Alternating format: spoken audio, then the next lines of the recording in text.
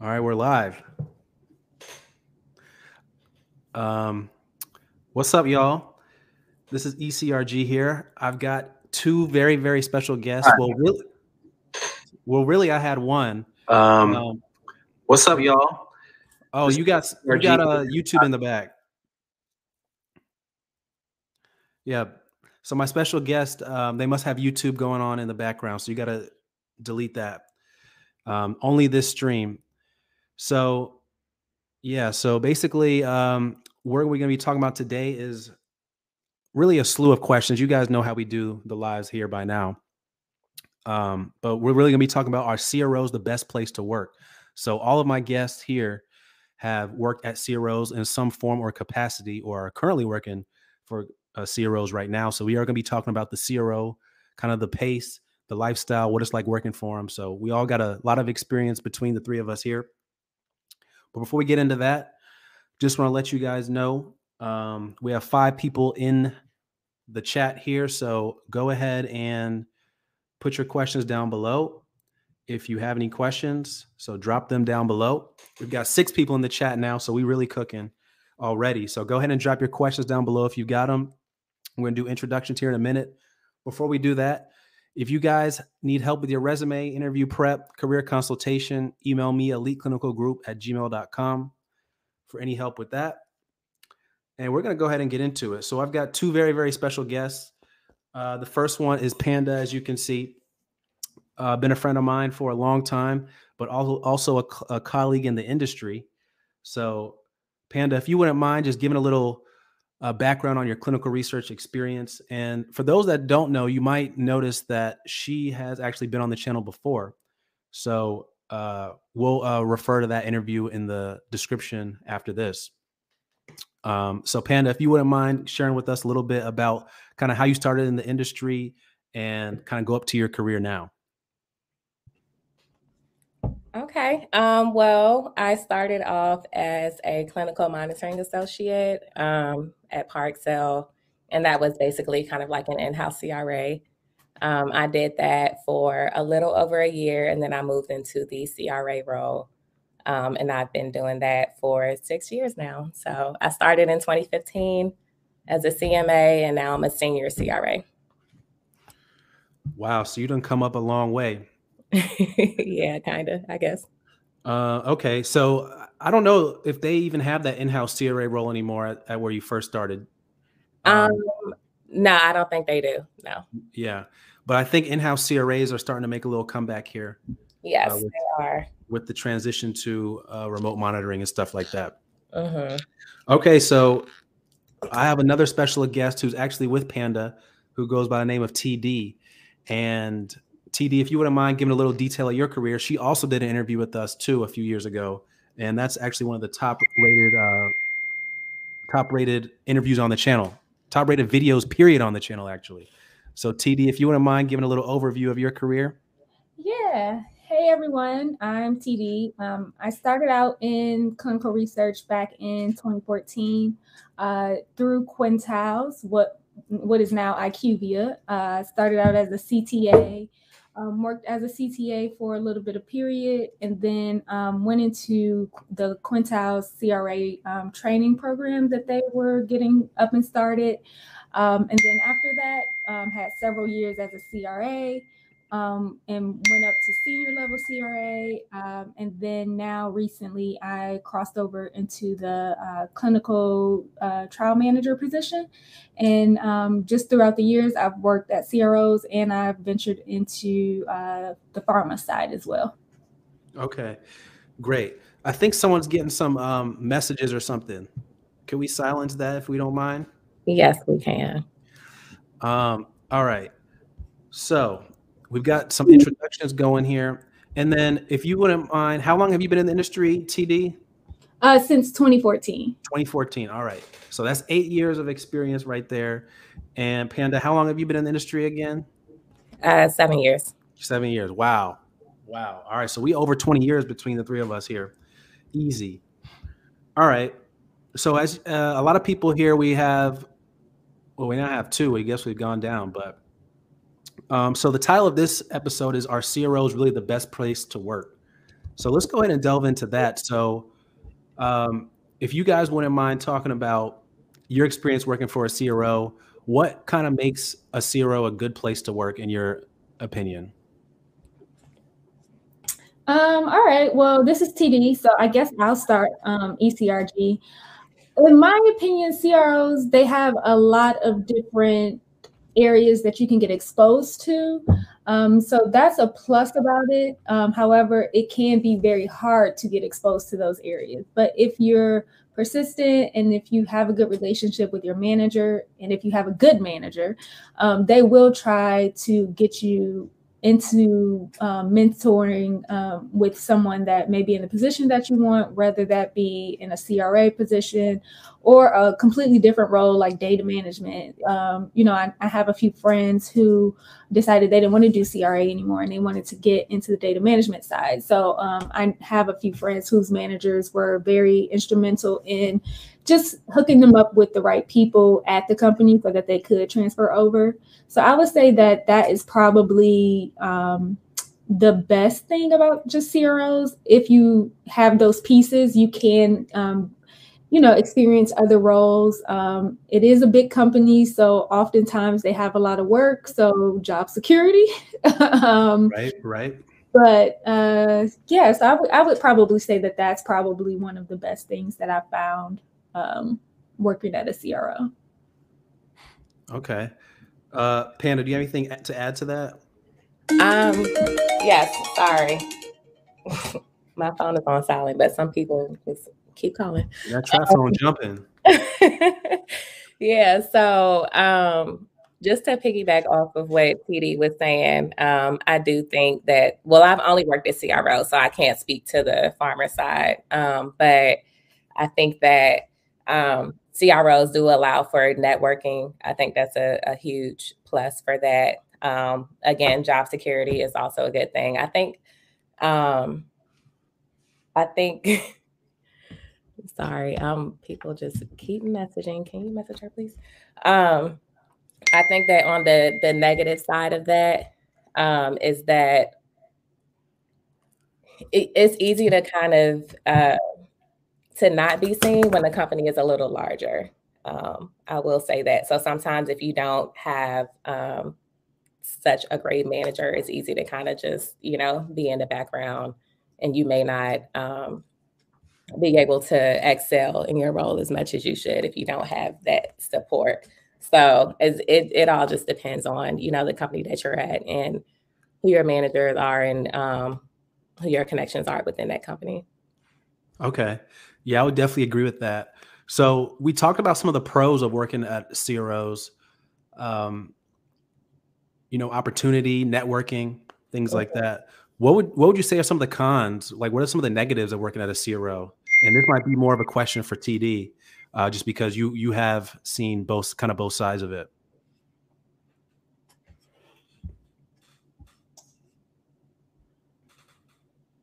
The negatives. Well, so this is TD speaking. Negatives of CROs. I think most of us will agree, just being overworked. They have their ups and downs, but a lot of the times I think CROs are consistent with at least the bigger CROs. Let me just put this out here that I have not worked at a small CRO. So I've only worked at the bigger ones. So I'm speaking from that experience. So it could be completely different, although I don't think it is that big of a difference. It's just a difference in the, how many projects you may have, but you can still be overworked at a small CRO. But I do think that that's a big problem. And also a lot of the times, them just always wanting to please the sponsor is an issue, because a lot of the times they will agree to demands that are just can't be met, or are just going to put you on the road for extra hours or extra days when you already are out, 8 days, 10 days in the month. So I would say probably those two would be at the top. Okay. Yeah, I would definitely agree with that. I would definitely agree with that. I would say also, one of the pros too with CROs is sometimes the pay can be really good because of the competition between so many different CROs. But I've also heard, like you mentioned, I guess the workload, and you kind of feel like you're being overworked. Have you guys had personal experience with that, working with CROs, feeling like you've been overworked? Yes, most definitely. I think sometimes depends on the company. A lot of the times they'll say like, when they're trying to hire you, they'll say, they put emphasis on work-life balance, of course. But sometimes you may be assigned to multiple projects at a time. And that's, not such a big deal. But when those projects all have like a database lock or a primary analysis, when those things overlap between the projects, it can cause you to be overworked. And I have been experiencing that as of late for the month of February. I'm on assigned to 3 projects currently, and all of them had a interim or primary analysis all at the same time. Luckily, the deadlines were different dates, but it was just a lot of overlap, so it did cause a lot of workload for me. Okay, so if they are, so would you say this is the first time in your career where you felt like this, or no? Oh, no. Because and not just when they're, when we have database lock or primary analysis or interim analysis. I think sometimes with the monitoring visit frequencies, if you're assigned to multiple projects, sometimes they can overlap as well. So say for one project, I may have my monitoring visit frequency is every 12 weeks and another project is every 6 weeks. There's going to be some overlap. So if I'm assigned to 8 sites in one project and 8 sites in the other, like it may be fine for a few months, but there's always going to be that time period where it comes up where I have 1 million visits in a month because of the overlap with the frequencies. Okay. Yeah. TD, did you have anything to add to the idea of feeling overworked working for a CRO? I would just say pretty much everything that Panda said was the same for me. And just seeing that a lot of the times when you do like those swap visits, oftentimes for selection visits or they want you to be on a study to help initiate something. I would say that that's also a time period where it feels like, you're just being pulled in so many different directions because they want you to help out and they say, oh, you're under your visits for the month. So can you do a SWOT or something like that? But, they may not be taking into account the complexity of your studies that you're working on. And then on top of that, these SWOT studies that you're doing or whatever they might be called at your organization, to do the selection visits or to help out with initiation visits, they take a lot of time. And those studies want you to get those visits completed as soon as possible because they're trying to meet the study startup timelines or meet the selection visit timelines. So it can be a lot during that period as well. Right. I also want to add when it comes to the SWOTs, I don't think they take into account the follow-up that comes with that. So, a lot of times when we have, qualification or initiation visits, we don't get everything that we need from the site during those visits. So there is a lot of follow-up. And if we're not primarily assigned to that study, it kind of just goes into the background. So it ends up being, an additional study for a short period of time because of the follow-up work after those visits as well. Okay. All right. So we got 5 people in the chat right now. Guys, go ahead and drop your questions in the chat so we can answer them. I've got 2 esteemed colleagues of mine who have got plenty of knowledge. We got over 20 years of experience between the 3 of us. So now is the best time, probably the best time ever on this channel. You're able to get your questions answered live. All right. So since we have all that experience between us 3, can you guys say either maybe you have worked at these companies or people that have worked at these companies, and you don't have to say which of the 2 it is. Mm-hmm. Which CROs have you guys heard are the best to work for?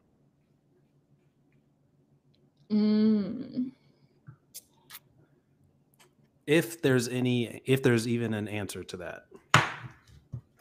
I used to hear that Syneos was really good, and I used to hear that PRA paid the highest. So therefore, if a lot of the times people just said it was, they had good things to say about it. When you increase the pay, of course, people have good things to say about it. Right. Okay. What about you, Panda? Did you hear the same type of things? Yeah, I've heard the same type of things. I did used to hear that Syneos was the best. I would say I liked Parexel when I was there. Okay. Yeah, and I've heard they've made some changes since I've left, which I think were very good changes. But I think they're moving in the right direction. But they were pretty good when I was there. Okay. All right. So no one wants to say IQVIA is the best, even though they're the biggest. No, We've never heard that. No, I always hear IQVIA is the worst. Yeah. Oh man, how about MedPace? I can't stand them. I've heard. I only knew one person that worked at MedPace, and they said it was terrible. Yeah, you guys can look at my videos on MedPace. I'm not the biggest fan of them, but shout out to you guys that work for them. Yeah, I've heard the same things. I mean, Syneos has been good, and I always heard Parexel had the best management. I've heard that from multiple people. So take that for what it's worth. But typically, I guess when you're trying to get in this industry, whoever allows you to work there is where you're going to go, especially when you're trying to get in. But when you get more experience, then you can be a little bit more picky about where you want to work. Okay. So can you guys talk a little bit about your current roles? What are you doing now, and do you like it? This is Panda. I'll start. I am currently a senior CRA, and I love the role. What I don't like about the role currently is that everything for me is remote right now. So it's a little difficult, in my opinion, to effectively monitor remotely. But it's that way right now, of course, because of COVID and because of the pandemic and the COVID-19 restrictions at the sites that I'm assigned to. Almost all of my sites are closed. Well, yeah, all of them actually are closed for monitoring unless they have like an audit or something like that and we need to straighten things out. But other than that, they do not want us to come. So yeah, it's a little difficult to monitor remotely for me. Okay, we're going to dive in a little bit into that in a second. All right, TD, your turn.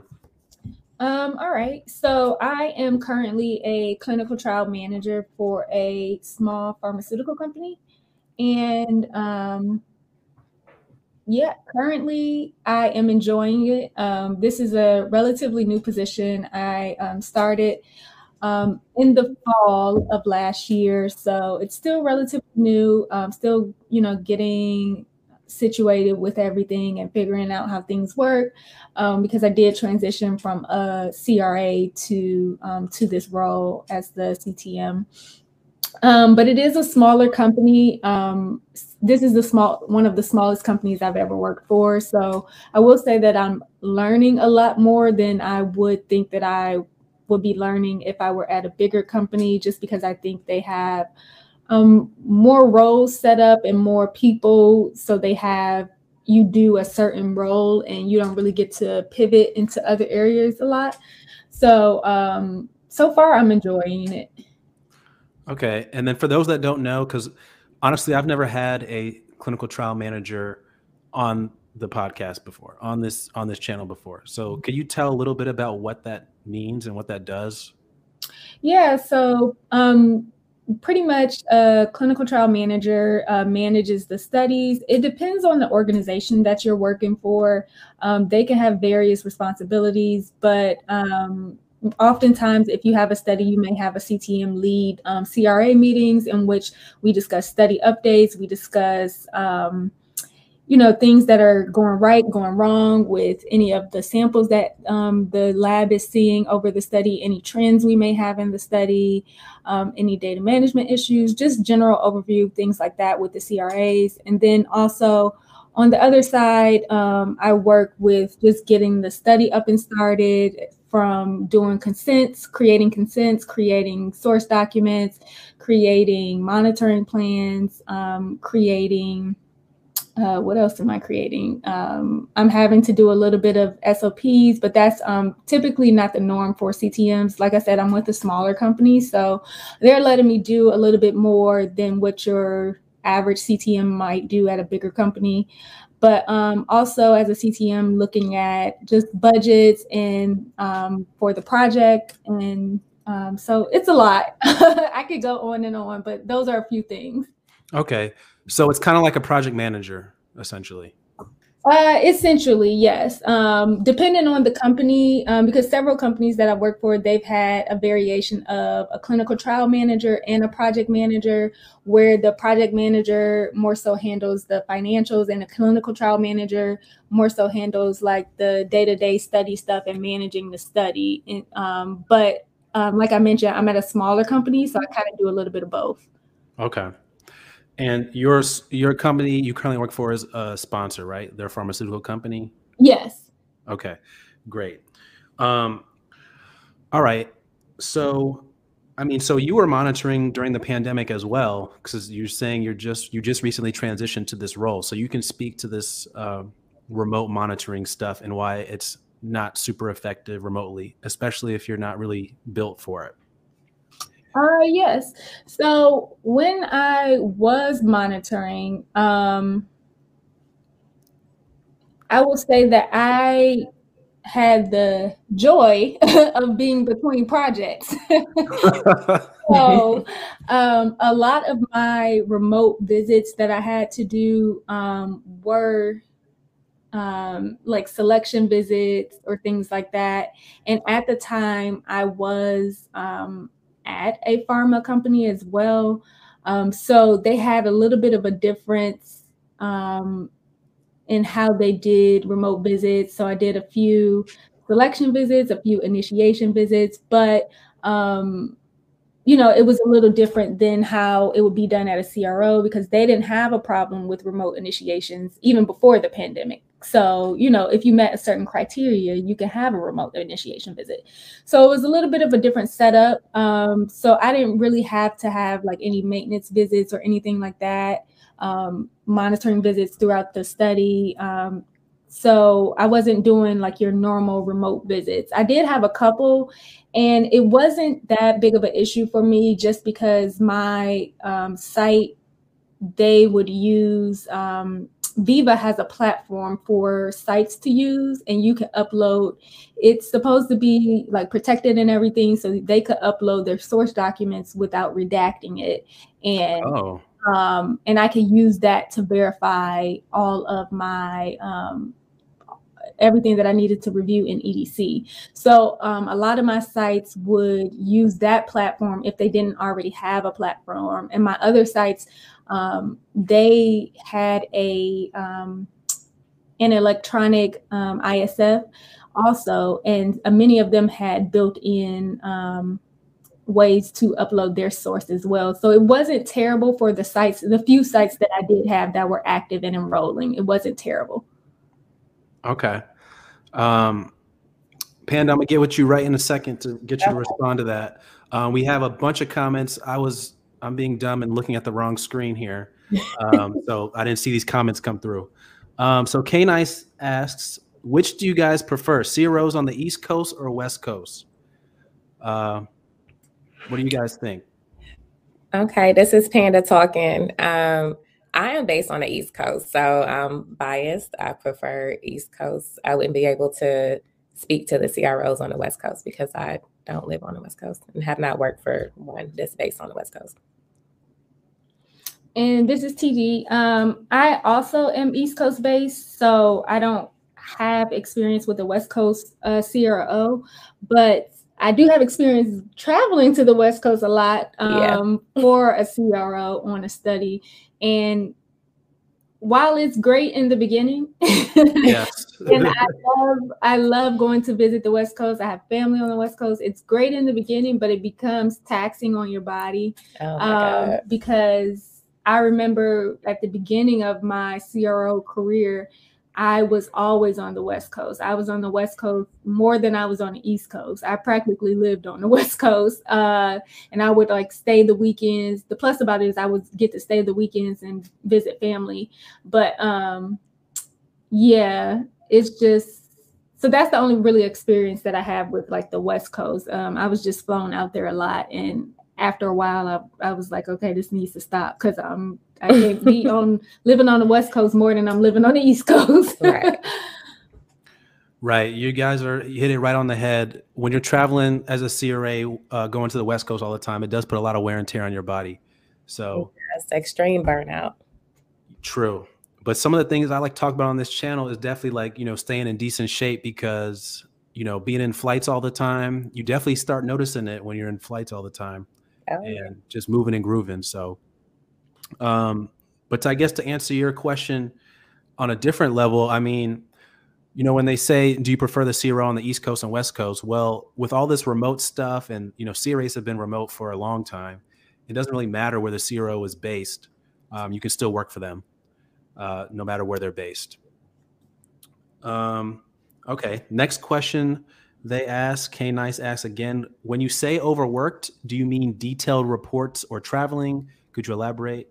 I think you guys did elaborate on that a little bit. Yeah, I can elaborate a little bit more. This is TD. Okay. When I say overworked, I mean, at one point in time, I had 18 sites and I was the only CRA on the study. Granted, it was a little bit more in the visits. We were at a point in the study where the subject visits weren't as frequent, but to be the only CRA on the study with 18 sites is still a little ridiculous, in my opinion. And not only was it 18 sites, it was 18 sites across the United States. So, and I still had to complete the visits along with my other studies that I had sites on. So that's when I say being overworked, just having to travel the US in that capacity to make sure that I do the visits for that study, but also get in my other study visits. And then just like I mentioned earlier, some of the demands that I think study teams agree to when they're on the CRO side because they want to make the sponsor happy can also overwork the CRAs to a point where it's like, okay, you want me to do this, but you're giving me very little turnaround time. I think that can lead to CRAs being overworked and just feeling just like not heard.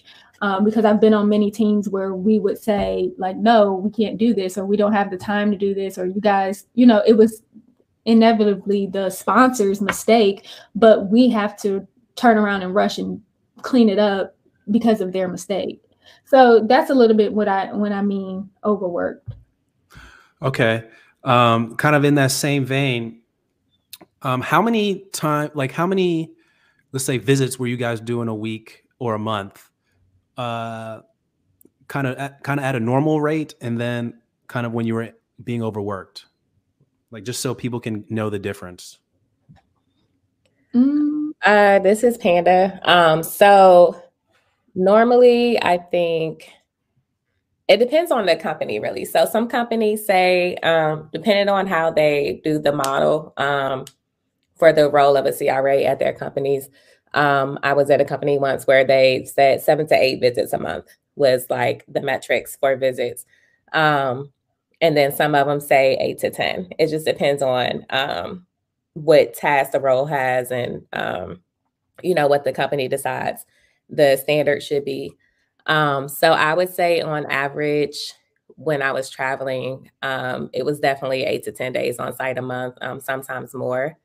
And more than 8 to 10 would be like the overworks. It would be like 12 to 14 days on site a month. And you're doing 1-day visits or 2-day visits? It was both. Okay, so a mix. Yeah. Yeah, it just depends on the workload at the site, really. Okay. Yeah. And TD, what about you? I would say mine is pretty much the same. I've worked at a company where it's been 5 days. I've worked where it's been 8 days, 10 days. Overworked would definitely be more so up there, like your 12 to 15 days on site. Because if you think about it, when you're doing 12 or 15 days on site, that doesn't include like the day before if you travel, or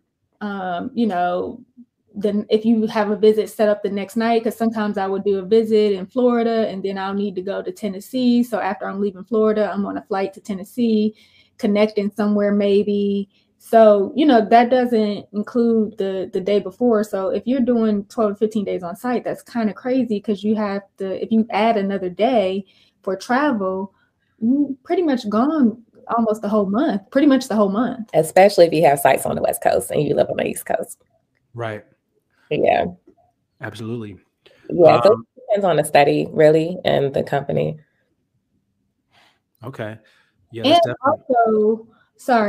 also to put a point in there, earlier when we started, because we started not too far apart from each other, but remote visits weren't considered like whole days on site. Right. So if you did a remote visit, like that really didn't count towards your metrics. Right. So now it's a lot better. Obviously, I mean, the pandemic helped with that, but but yeah, remote visits weren't really a thing either. True. Okay. And so why do you guys think that CROs will work you like this in particular? I mean, they made a promise to the sponsor, so I feel like that's what it all boils down to. Okay. Yeah, I agree. I think it just boils down to they made a promise. They want the money. They said that they could do something for whatever they said they could do it for. So that's how they're going to try to do it. And, most of the time sponsors want to spend as little money as possible. So if they could say, no, we only need, 5 CRAs instead of 8, like they're going to just assign you more sites. Yeah. Right. Okay. Thanks for providing that clarity. K Nice also asked, is Icon on that list? I think we're talking about good CROs or bad CROs. Any comments on that? Now that they have bought PRA, I didn't know. Did Icon buy PRA? Do you guys know? Yeah, I believe it was PRA. Yes. Okay.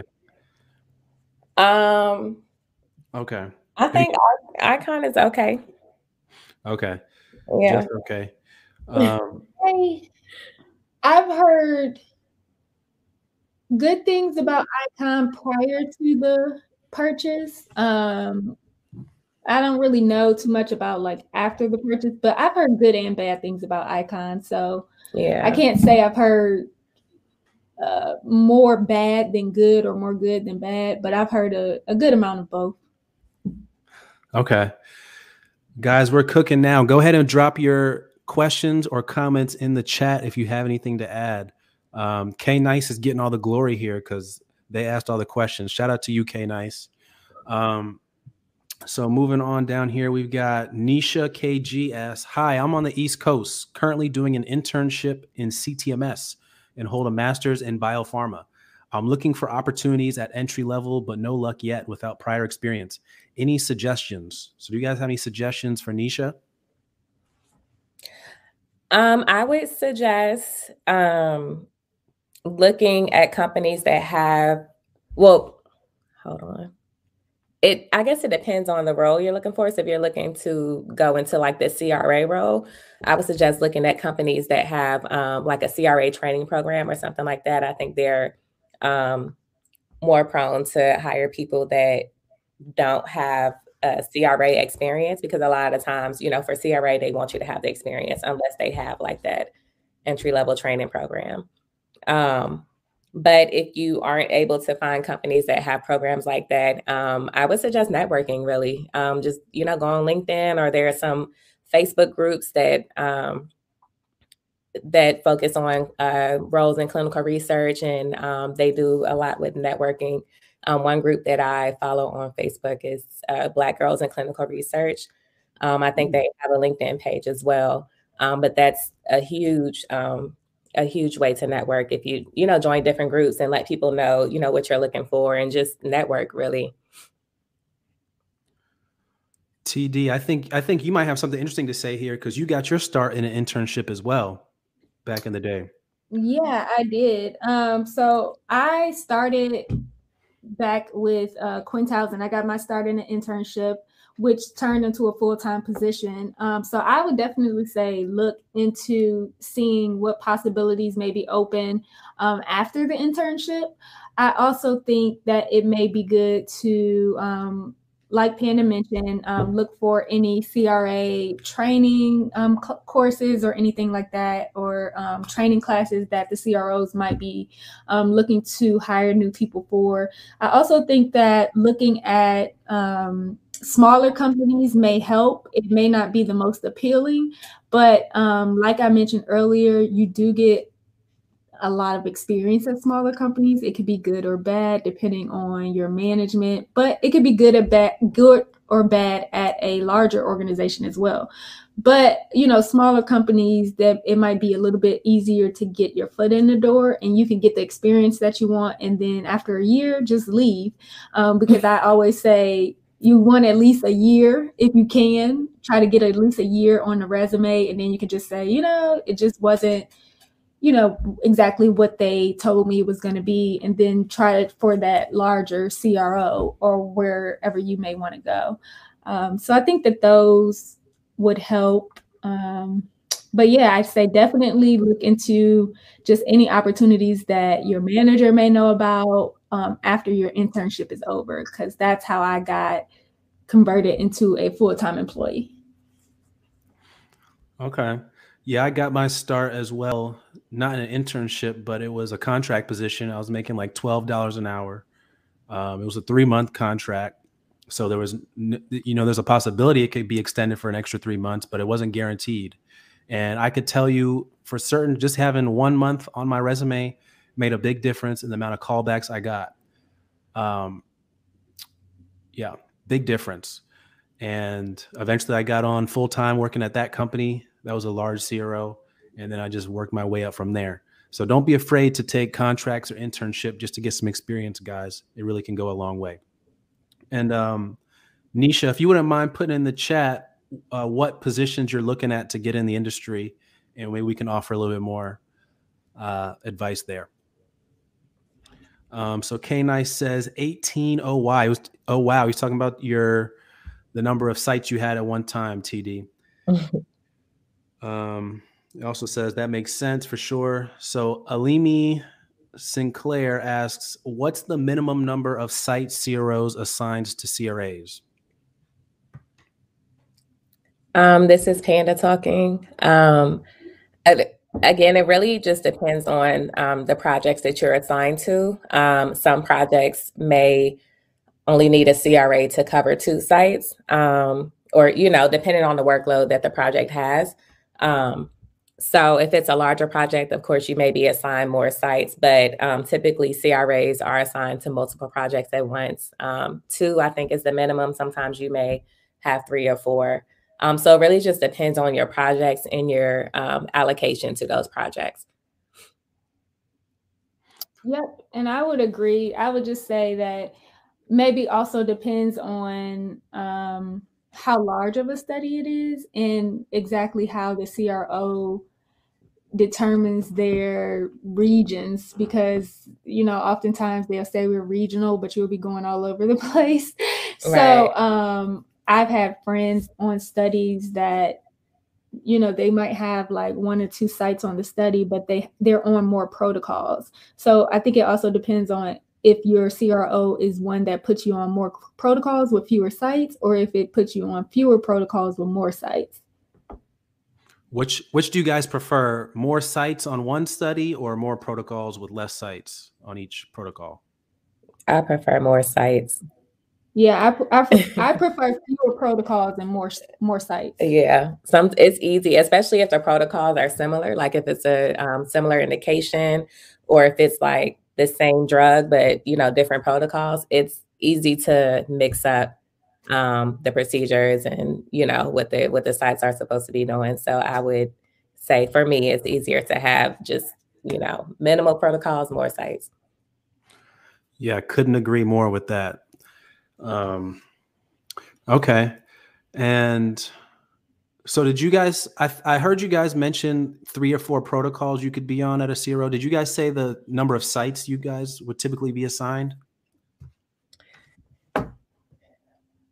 I know you said it can depend, but what's like the average, I would say? The average, so currently I'm on 3 protocols. For one, I have like 5 sites, another I have like 7, and then the last one I have 2. So,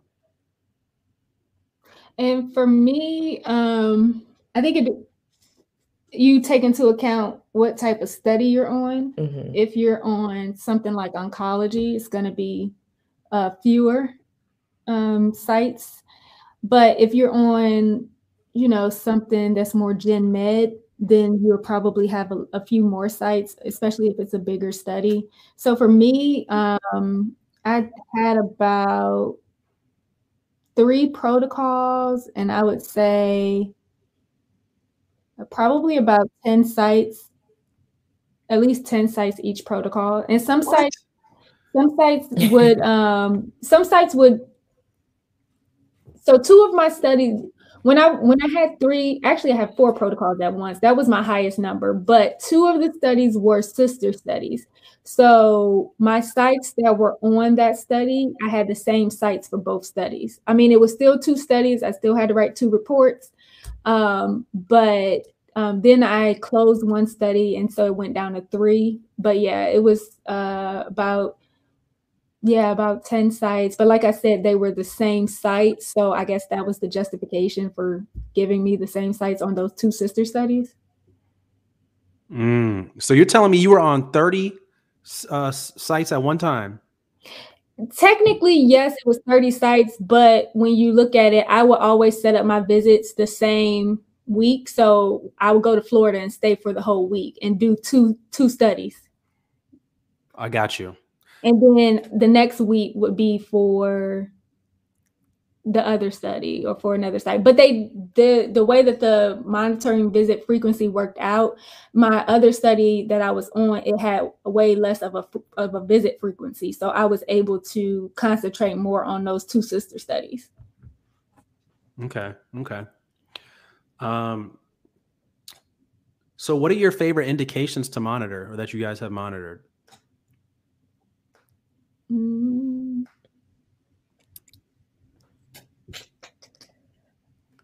it doesn't sound like y'all have any favorites. Well, I primarily monitor oncology studies. I've also done rheumatology and COPD.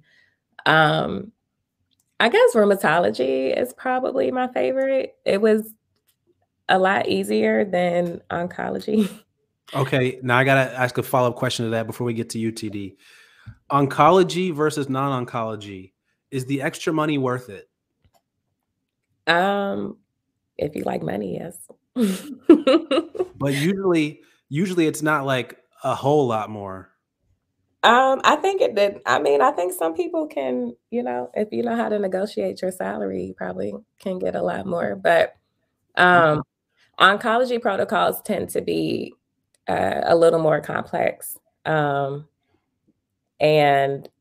the patients tend to have like a lot of AEs and take a lot of con-meds, and it's very tedious monitoring. So if you're into that, then oncology would be great for you.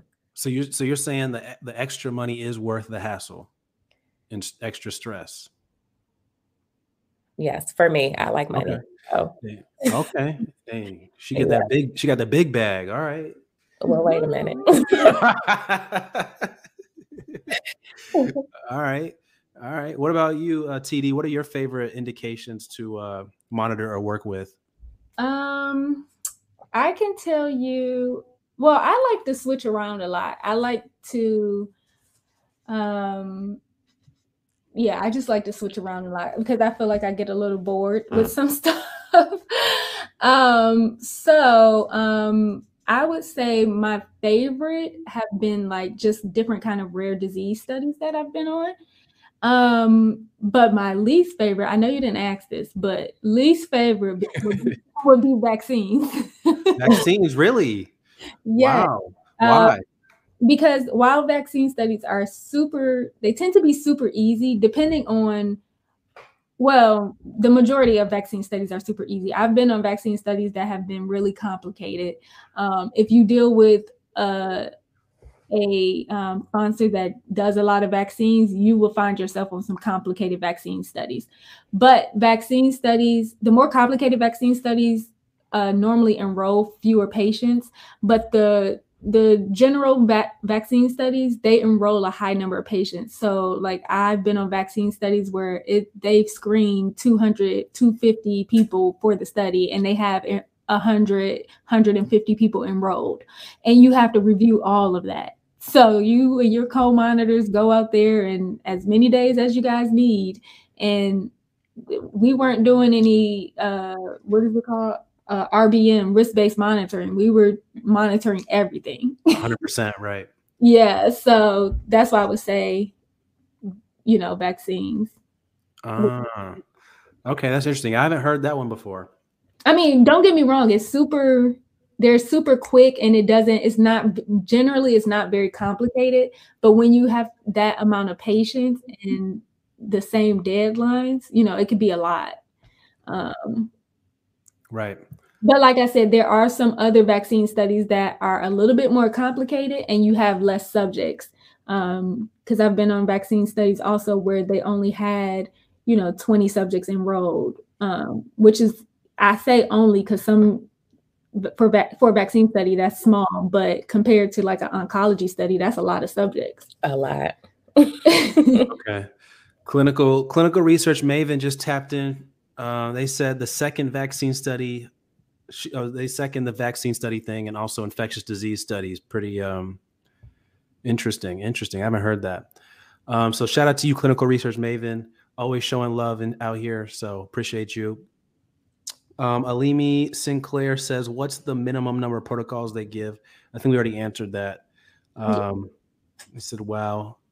Then K Nice asks, do you guys read all your protocols, or does it depend on what type of study it is?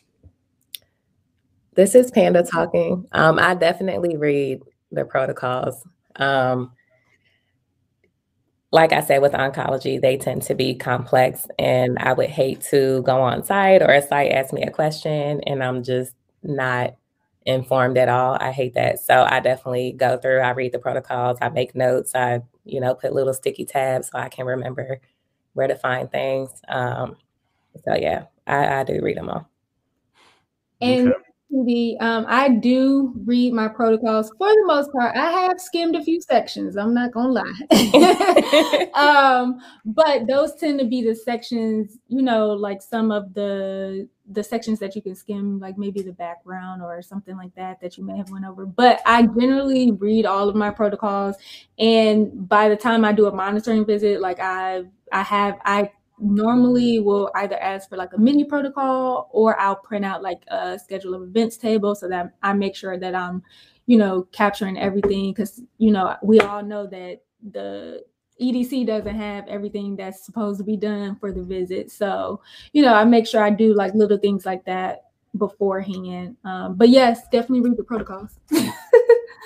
Yeah. Go ahead, Panda. Go ahead. Oh, if it's a SWAT visit and they need a visit like the next day, I probably won't read the whole protocol because that's not something that I'm like assigned to. With the SWATs, with QVs, you pretty much are seeing if the site is able to conduct the study at their site. So, whatever questions they have, I can just direct it to the CTM or whatever. But if it's a study that I'm permanently assigned to, yes, I will definitely go through the whole protocol. Okay. Yeah, I guess I don't know if I read it front to back. I typically use it as like a reference manual. So if they ask questions, I definitely refer to the protocol first. But everyone got their own ways. And then they ask, does it depend on what type of study it is? So, I mean, the protocol is like the Bible. So you definitely have to be very familiar with it, regardless of the study. K Nice says they mainly monitor oncology. Sheesh. But they did put some money signs in there, so they must be getting to the bag. I think they might be talking about Panda. Oh, yeah. They back that Brinks truck up for you, Panda? Well, it's not a Brinks truck. Maybe a little Tahoe or something. All right. Okay, so Alimi makes a good comment. They said seems sponsors pay less than CROs. What do you guys think about that? I disagree. I disagree also. This is TD. I think you have to look at the complete package. Sponsors tend to give you more benefits, like way better benefits than CROs. So I think if you take into account the benefits you get and the salary, it equals out or is a little bit more. Panda, you have anything to say on that? No, I've never worked for a sponsor, so. Okay. Yeah. I would also say, and TD, you might be able to speak on this too, because you deal with CRAs in your current position as well. I find that the monitoring is not as intense as it is a CRO. Like I'm typically doing one visit a week. I'm not doing multiple visits a week. I've only done that a few times working for a sponsor, like 2 or 3 max. So, that's also something to keep in mind too, is kind of your sanity and your ability to be a CRA for a while. Because, you're going to get burnt out doing multiple visits a week every week. Mm-hmm. And then that's why CRAs end up leaving, and then they go do training at a new CRO for a few months, and then they, do it for a year or whatever, and then they go on to the next one. Yeah. So, okay. Alimi asks, and guys, drop your questions. We're getting on 52 minutes right now, so I'll probably wrap up here in the next 10 minutes or so. So drop your last questions down here. But I am going to interrupt these questions for a minute to talk about some fun stuff, because we got to get into that too. But we'll answer this question real quick, and then we'll get to the fun stuff. So Alimi says, between being a remote CRA and office-based CRA, which is preferable for an aspiring CRA? I don't know what you mean by office-based. Most CRAs are not office-based. I think he might be meaning like field CRA versus in-house CRA. He could mean office-based. I think, well, if he does mean like actually going into the office, I think for someone starting out, it would be beneficial to take an office role. Just it's easier to network that way and get to know other people within the company.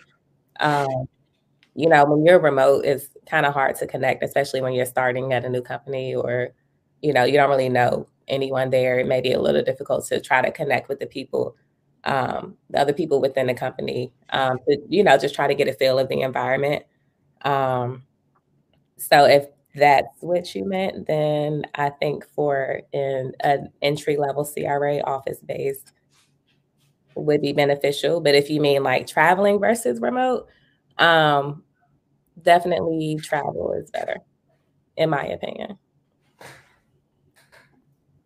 And I would say pretty much the same what Panda just said. I think if you starting off, going into the office is nice, just because you get to connect with your coworkers and bounce a few ideas off them in person, and then just maybe go out to lunch or something. If you don't really like people, then maybe you want to stay home. So yeah, I would agree with what Panda said, and I would also agree that if you're talking about just purely remote versus a traveling CRA, traveling is better, because if you're going to be a CRA, you might as well get the perks of them paying for your travel, and you getting all those miles and whatnot. Yes, and airline status. And you get to see other cities not on your dime, on somebody else's dime. So, Right. go and explore, go out, take yourself to dinner, eat a nice dinner, stay within your per diem, but Or All go right. yeah, or go over and pay the extra yourself. I did that a few times. Speaking of traveling, Mhm. now we're gonna get to the fun stuff. All right. Okay.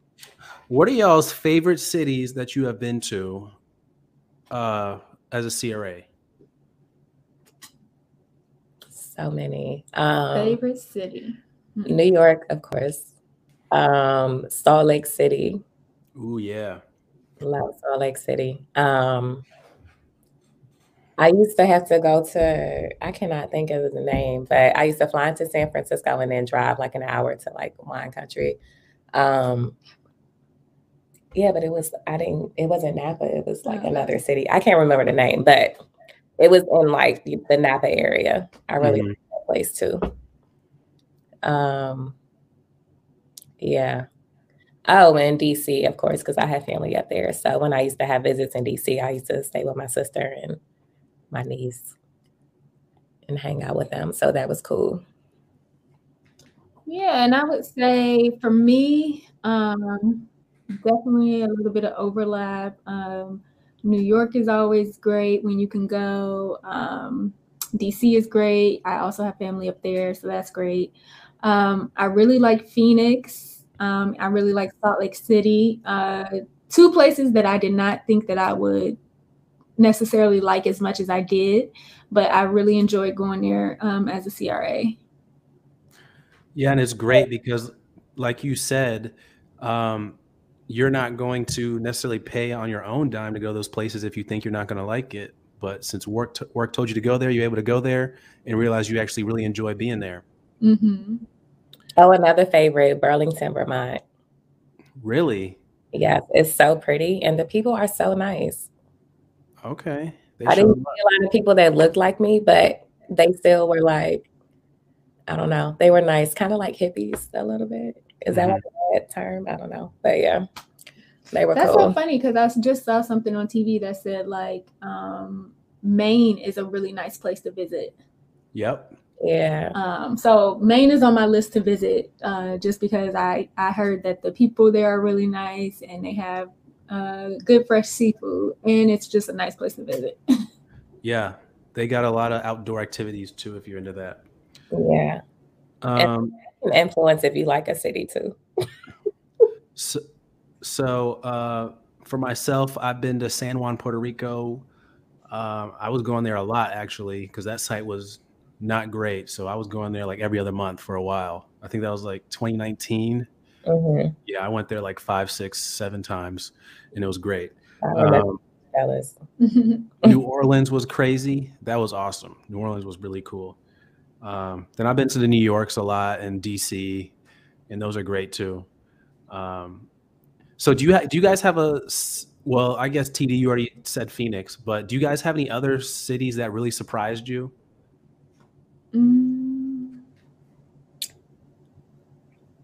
Oh, San Diego. I like San Diego. I've only had to go there a couple times, but I like that one too. Yeah, but San Diego's got the beach. It's got the year-round perfect weather. I forgot. That's not that surprising.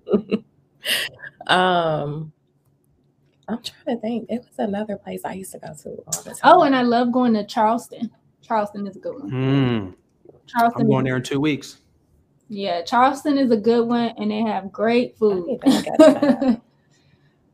Really good food. So I would always pick a nice restaurant to go to in Charleston. Did you ever go to 82 Queen? No, I don't think I went to that one. How about Poogan's Porch? Yes, I've been there. Yeah, that one's famous. Yeah.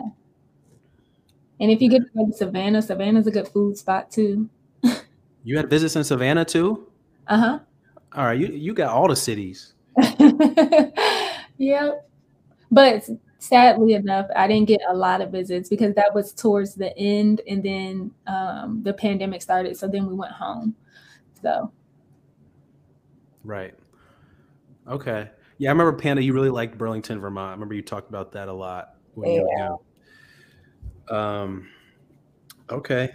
So we're getting on an hour here. I am going to ask you one last question about the remote monitoring because we didn't get back to that. Mm-hmm. Then we'll wrap up here. So the remote monitoring, basically what happened was the pandemic happened, sites were closed, they were not letting us travel because no one knew what was going on. So then we had to do all of our work remotely. So you had mentioned earlier that you do not think that it's a very effective way to monitor. Why do you think that? It's easier to, okay.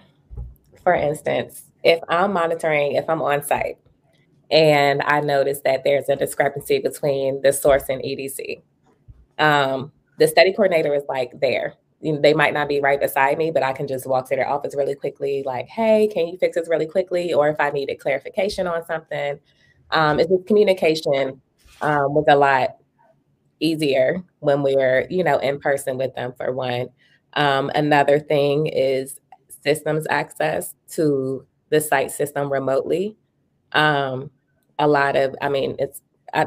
I'm in oncology, I work with a lot of like hospitals, and they have a lot of firewalls and everything. So even though I did have access to their EMRs while I was on site, it was using their devices.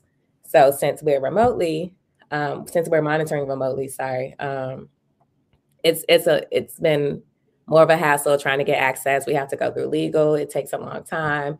And then some days, they forget to load the patients in the EMR. Then I have to, call or send an email, and, they don't get to my email until 12 or 1 o'clock in the afternoon. So I'm like starting to visit late.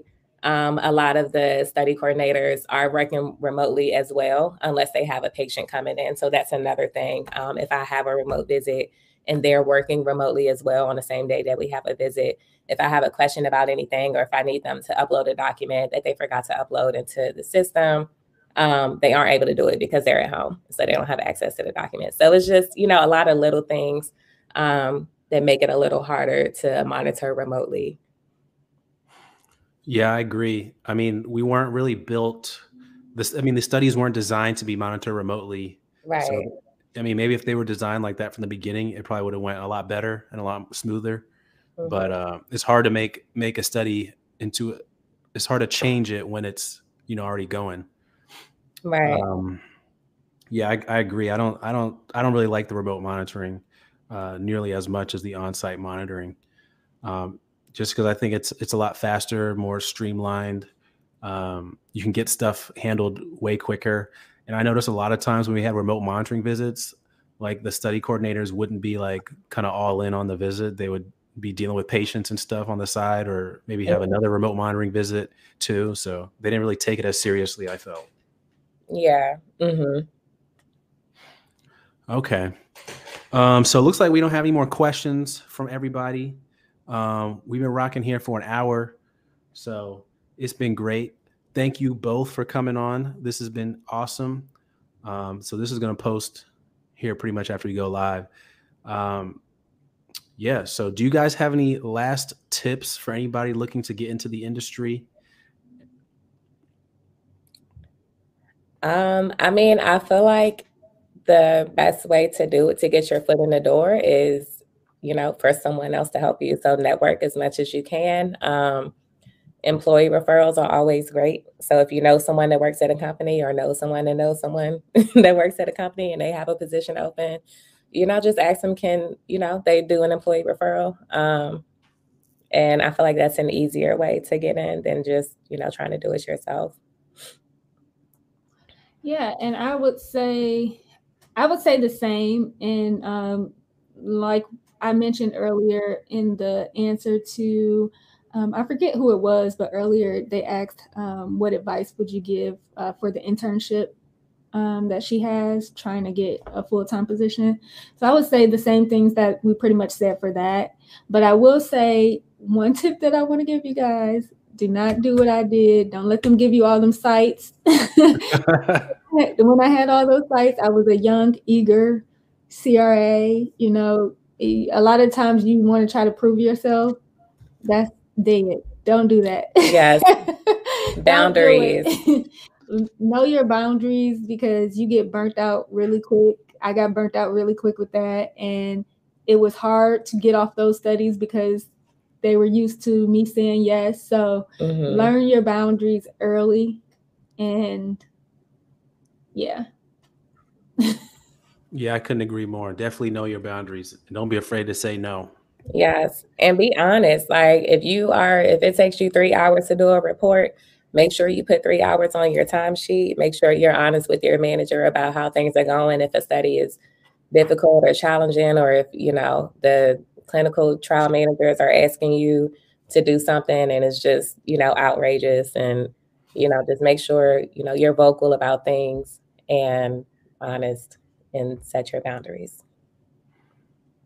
There it is. Thank you, everybody, for showing up. Kay Nice, clinical research maven, Alimi. Thank you, everyone who asked questions. We'll see y'all next time. Thank